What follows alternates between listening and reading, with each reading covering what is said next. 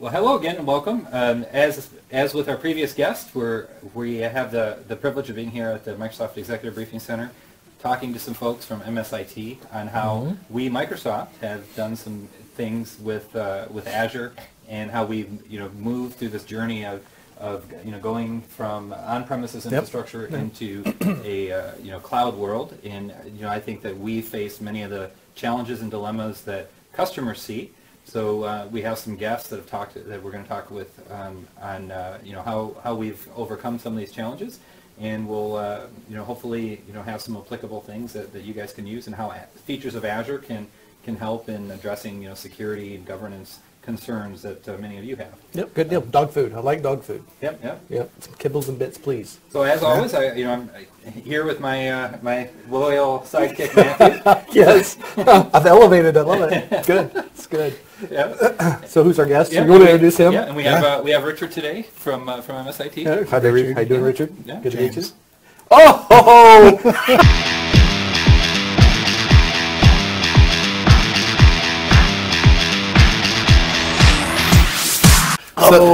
So I could push on it and make it a little worse too. MSIT doesn't exist.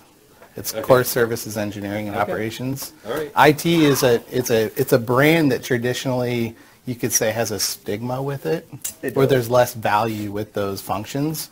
And really we are moving towards having engineers be part of a product group where we move things forward as part of the rest of the company and have a shared culture around engineering practices, and we don't do things that are special that require, you could say, glue on our solutions, and we can be more of a consumer of out-of-the-box features, be that early adopter and improve our products, and then get those out to the field and then showcase how we're doing, you could still say IT in the industry, and then drive better adoption. So that's the goal behind the rebranding. Okay. Yeah. No, that's I never heard that. Yeah, I never have either. But if you think about it, I mean, IT kind of does have stigmatism sometimes of being very controlling. You will follow these rules and or else type of approach. Whereas kind of embracing that agile culture is a way to kind of accelerate doing things quicker and better. And if you don't have all these boundaries that you traditionally put around it, you can allow these groups to kind of do things quicker. So yeah, absolutely. It's helping us move the needle much faster than in the past. With the IT culture that we had in the past, we would have these monolithic solutions, and we would push them through rigorous processes that had to be consistent, and where we would drive things together as an organization and have to worry about the laggards. And it was a very slow-moving engine, and now it's much faster as we start to federate out the functions across the organization and innovate in pockets on DevOps and Agile practices, modern engineering. These things we can accelerate on individually and then showcase those best practices and then move the entire organization. So what do you think was the real reason behind the laggards? What was kind of their excuse to not coming along quickly versus now? You've obviously given someone either a better carrot or you've got a bigger stick. So and what did we do historically to deploy these workloads? We joked earlier about the flighting process of click the button, deploy, and then pray. Right. Like what was our traditional model that we followed to? Yeah, absolutely. So you could say that a lot of the internal controls had heavy policy on them for a good reason. I mean, we have SOX in place, for example, right? We need to audit who made changes to our financial systems and when they made them and why it was made, so we can meet those compliance standards and protect the company and protect our customers, right?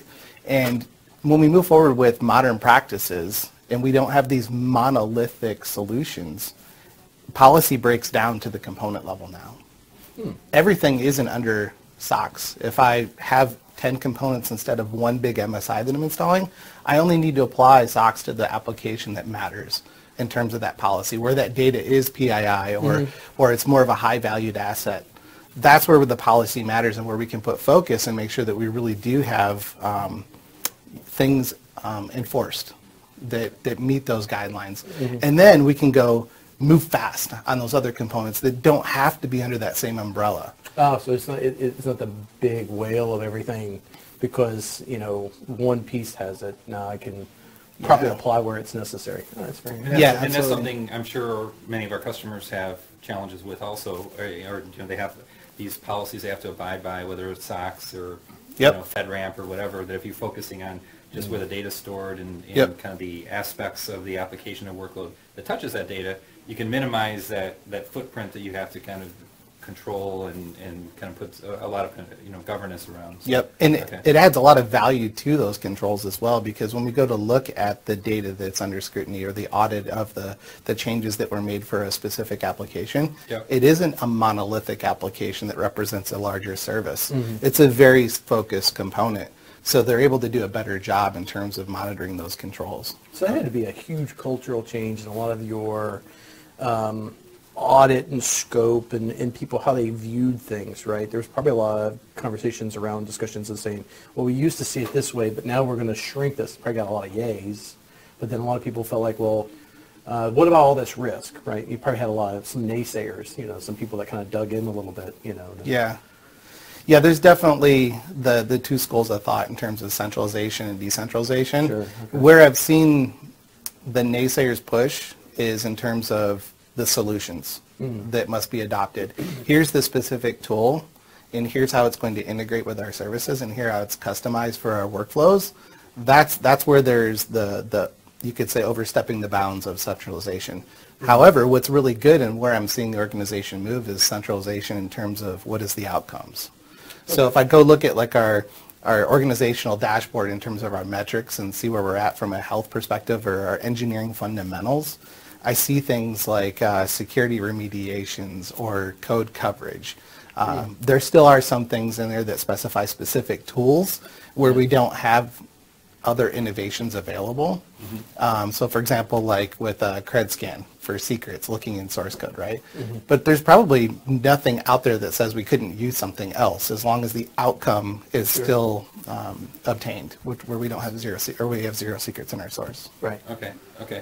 So it sounds like that, kind of gone from minimizing the footprint of stuff that we have to govern and put policies around, and then, that's kind of step one, and then we have the tools and automation that exist to be able to help make our business teams, functional teams that are releasing solutions or workloads more agile. So why don't we talk a little bit and unpack that a little bit more and kind of talk about what exists in Azure to be able to allow these teams to be able to accelerate their time to market or their ability to release things. Yeah, so you could say that Microsoft has embraced open source in the last few years. Crazy. With rigor, right? Talk. Everyone's aware of it, and it's having a lot of impact in the industry and as well as internally in Microsoft. Yeah. So my team specifically just started using Windows containers, which is internal, but using Docker. And that's more open source. And we're using that to take some of our legacy components where we don't want to go rewrite them entirely from the ground up, containerizing them and throwing them in Azure Service Fabric cluster. And the engineering effort for that is much less, and we get off of those classic resources, and then we're more secure, and our density's up, so our cost goes down. So those types of patterns are what's really helping us. So huge benefits there. Now you've removing the needs to patch and maintain infrastructure. We talked a little bit about this in our earlier conversation. That once you deploy a workload and kind of the IaaS model or mentality, you have stuff you need to take care of the care and feeding of. So moving to these platform services, a la Service Fabric, Kubernetes, AKS, services where you can kind of containerize your application, you can take advantage of the infrastructure at a more dense manner to be able to reduce costs, and then also reduce the amount of work you have to put into taking care of that. How does this work for then even too, like third party, right? So you get a lot of third party, you obviously can't rewrite. So how about, some of those pieces, I'm sure Microsoft is using other other vendors' products, right? So there's probably some elements there that made it easier for you guys too, or? Yeah, ISV solutions that we bought off the shelf. Yeah, I mean, we use GitHub, obviously, for a lot of our experimentation. Right. When we want to go external and we want to share source, we use GitHub. So that's now obviously on its way towards being more of an internal, but it's been open for a long time. In terms of the extensions within VSTS or now Azure DevOps, there's a lot of third-party components that have been published, and we work with our, you could say, centralized IT VSO team that is now managed by CSE&O to enable those extensions on our account and then light those up. So what's a couple good examples? well, RMO is internal, CredScan we use. There's AZSK, which is now published externally. Okay. We use that to look. What does that one do? So that one we go in, it scans our subscriptions, and then at the resource group level or the sub level, and it looks for vulnerabilities of those resources we've deployed to the cloud.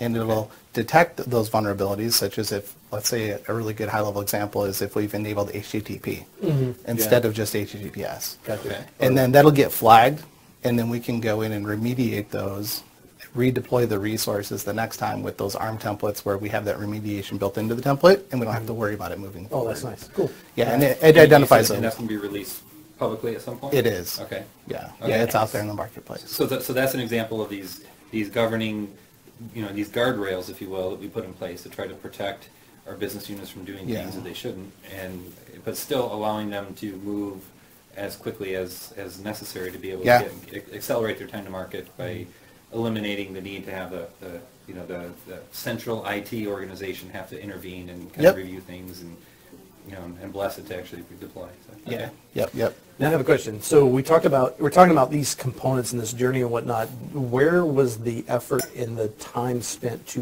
develop the boundaries, right? So we talked about now guardrails.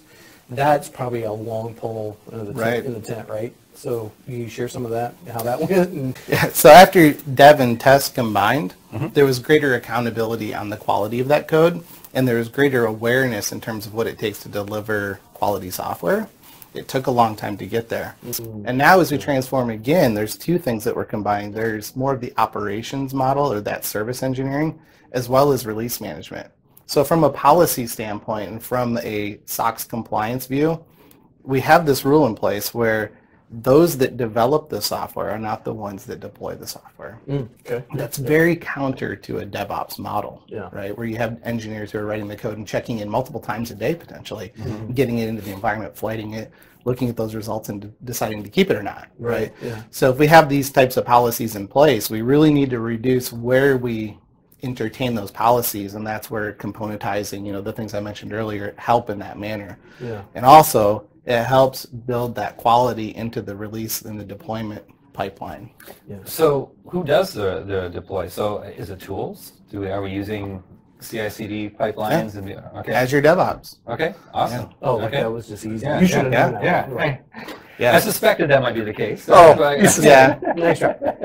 Yeah, exactly. yeah. Okay. Yeah. So we have a full CI/CD pipeline where we build and release through Azure DevOps. Now that just didn't magically appear overnight. So I'm trying to draw out a little bit here of just the pain that the organization may have felt, or did just because the nature of Microsoft's mentality and culture and what we do was it very easy? Because a lot of customers look at it and they go, that's the whale I don't want to eat. Or they just see a mountain and they're like, this is an easier path, right? I can still maintain my structure, and I'll try to bend Azure to my will, and we see a lot of crying at the end. But so just give us some insights a little bit too. Just prepare yourself, right? This is a journey. It's absolutely If you take a monolithic build, which is what we had before, a lot of integrated components that are heavily coupled with one another, and you attempt to move it forward with the DevOps model, the amount of knowledge that one person needs to have needs to be very high.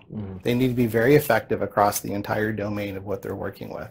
Also, the tools that we use, like HP Fortify, for example, they need to work against a very large project, a solution that has 30, 40, 50 projects in it. And often those are challenges that these tools that we have in our CI/CD pipeline, they can't meet the needs of. So we have to do one-off processes where we run the tool, separate out the projects, run it, and then we go and deploy once we've met compliance. So it takes a dedicated investment, and it's a long journey to break up these applications into smaller components. And that's the journey we've been going through over the last few years, is to take our monolithic source and slowly break it down into smaller components, more enterprise services, more API focused, and then get those to be in an agile state where we can just engineer with DevOps. And we have a separate process for that versus our monolithic larger solution. So we deploy on demand with what we have that is full CI/CD with DevOps, with Azure DevOps. Our more monolithic solution we deploy at the end of every sprint, which is 2 weeks. Okay. So I was working with a customer who had their ISD, and they have some solutions that they deploy and publish, and they had a single Visual Studio solution with tons of projects in it. Right. And it sounds like very much what you just described is equivalent to what the state that they were in. And when you look at automating, deploying that, now you have this really tightly coupled dependency tree between all of these projects. You have this project depending on the other project, and it's really easy to do when you build it through MS Build on a on a big beefy build box or on a developer's machine. But when you want to componentize the deployment of that, you make a change to one piece of it, and you want to reduce the amount of testing effort required across the entire set. You're just changing one bit. Right. That's a good way or that's a problem rather that other customers have encountered as well. So, so how are we doing that? Is that just kind of just biting off one project at a time, trying to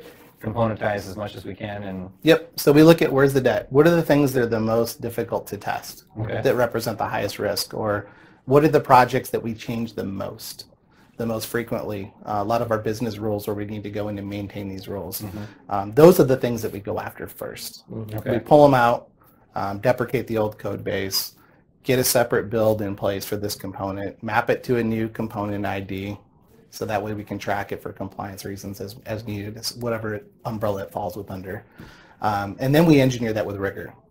The legacy, at that point, we turn it off for that feature set, and we move forward only with those items that we haven't pulled out yet. So the cost. This is going to be another part of the thing, is a lot of customers go, well, the cost to do that journey is too high, because they either don't have a good understanding of what their costs are today, and then how to project the future costs, for that return. Or the example the customer I just highlighted, where they want to move to the cloud, and they're like, well, we have this massive code base, it's going to cost us there's a dollar, $1 there's a price tag on it that they either see as insurmountable, because their vision's too short. They don't see the longer view, right? Or to your point, the debt is just like, well, it's been running for 20 years. Why do I need to touch it now? Yeah. Right? There's no compelling reason to move that forward. Yeah. So Microsoft we didn't just decide yesterday to go, oh, you know what, this would be a great idea. Let's just gut all that and redo it, right? Yeah. Well, if you break down costs, there's a lot that goes into it. It's not just the hard dollars. It's the soft dollars. And those are the ones that really matter. If we think about the implications of people and how an engineering organization wants to grow, we want top talent. Oh, yeah. So if I'm going to force an engineering team to use old tools and old processes and they have less control, I'm not going to get the best engineers. Well, you'll get me. But you may not get Ryan. Yeah, that's right. So that directly translates to one of the soft costs. Also, there's risk. So if I have a very monolithic solution and I'm not going to invest in componentizing those areas where we make a lot of changes, I can't as rapidly test those changes and verify that we're good, or experiment with those components that do experience more changes faster. I have to accept the risk that these are harder to test and get them into production and pray. Like we talked about earlier. Just hope, Yeah. Okay. Interesting. Okay. So anything else that you think would be, exciting and applicable to kind of talk about, our journey and moving some of those applications? And I think one thing that we're being cautious of, really cognizant of at the organizational level, and it's striking a balance, is that IT glue in terms of customization to make things work where we have unique policies for a very large organization. Yeah, that's a good point, because I think that's one of the other major excuses is we're not like everybody else. You don't know who we are. I'm a bank, I'm a hospital, I'm a whatever, fill in the blank, right? Yeah. I'm unique, but I think what people don't realize is, to your point, uniqueness is not a barrier. Right. It shouldn't be a barrier. Yeah. Right. Yeah, absolutely. I love coming to meet with you guys and showcase what we're doing. If we're all proprietary, I can't do that. Right. I can't talk to a customer and tell them how to take advantage of Azure and componentize and use Windows containers, for example, if we have a pipeline that's very specific and unique to us. It really takes out that value and our ability to have an impact in the industry. Yeah, and quite honestly, to our earlier conversation we had this morning, that just shows the agility of Azure to be able to accommodate the plethora of different types of industries and customers that are out there. We're able to use it ourselves. Certainly, customers can as well. So yeah, absolutely. Okay. I think one other thing too is just understanding it's another soft measure of cost is what does it take to run our services? Yeah. And what is the cost per? Yeah. With a lot of our monolithic solutions where we're integrated across multiple tiers of applications, it's very difficult to understand what it is to do, the cost is to do business with the customer. Yeah. For each of these transactions, because it hits multiple systems, multiple components, and it's very difficult to measure.